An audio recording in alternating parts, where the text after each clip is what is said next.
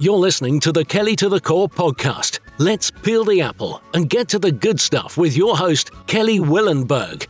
Today, I want to talk about being a nurse and what it means today to be in the nursing field. Now, a little over a week ago, I had the privilege of attending a nursing capping and pinning ceremony at the Louise Harkey School of Nursing at Kiribati College of Health Sciences in Concord, North Carolina.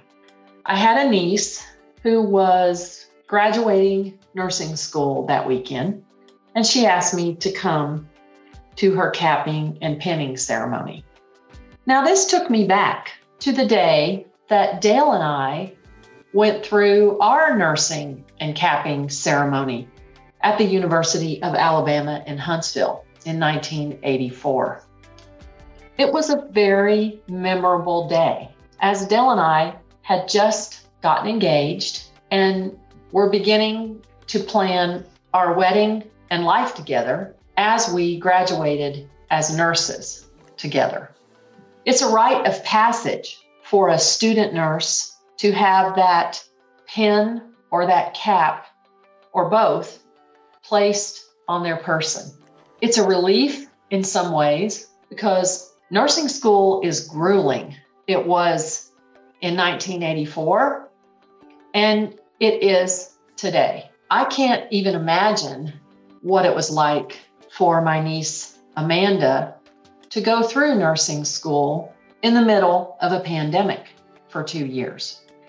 The leaders that she had and the instructors and faculty members had to be able to motivate and find ways to give them encouragement during a time when all of us were stressed and suffering. The longer I've been in this profession, the more all of my experiences make me realize how important my nursing education was in my life. It's part of me, and nursing becomes part of anyone who walks into the profession and stays in the profession. But I have to admit, sitting there watching the students graduate, read a statement about how they felt about school and the career that they were embarking on, receive their cap and pin, and light that candle while reciting the Nightingale Pledge, made me look back on my career and inspired me to think about the nurses that have come before me and the nurses that will come after me. Being a nurse has given me gifts. Taking care of patients has given me gifts.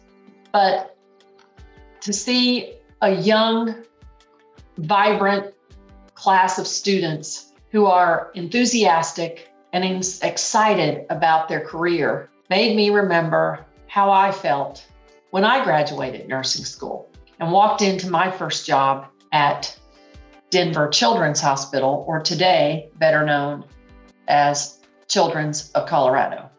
A few days later, I attended an Oncology Nursing Society meeting. And I listened to the nurses at that meeting talk about the true challenges that they're facing today and realized that burnout is real and a lack of staffing is happening on a daily basis. How do we ensure moving forward that nursing as a profession doesn't go sideways? Nurses are targets, and some of the problems that we're having today, they're blaming each other, they're blaming their hospitals, they're blaming the emotional and physical work, poor environments, bullying, lack of diversity, lack of training, as reasons why they're leaving their careers. I'm going to start a series where I talk to nurses about where they think we are today and where we need to head. Nursing is sideways, and the lack of respect that nurses feel right now is real. Even though the public image is that nursing is the most trusted profession out there, Nurses today do not feel that they are valued. The nursing class that I watched graduate are excited and feel that they are valued and needed. We've got to make sure that nurses today, no matter what year they're in their career, feel the same way as that nursing class did last week when I attended the capping and pinning ceremony. I urge you, if you're a nurse today, to think back why you became a nurse and how you felt that day, and start thinking about how you can motivate others and make our profession better and move it forward in the right direction. You've been listening to Kelly to the Core. I'll see you next time. Thank you for listening to the Kelly to the Core podcast. Subscribe to the show with your favorite podcast player directly or through our website, kellytothecore.com.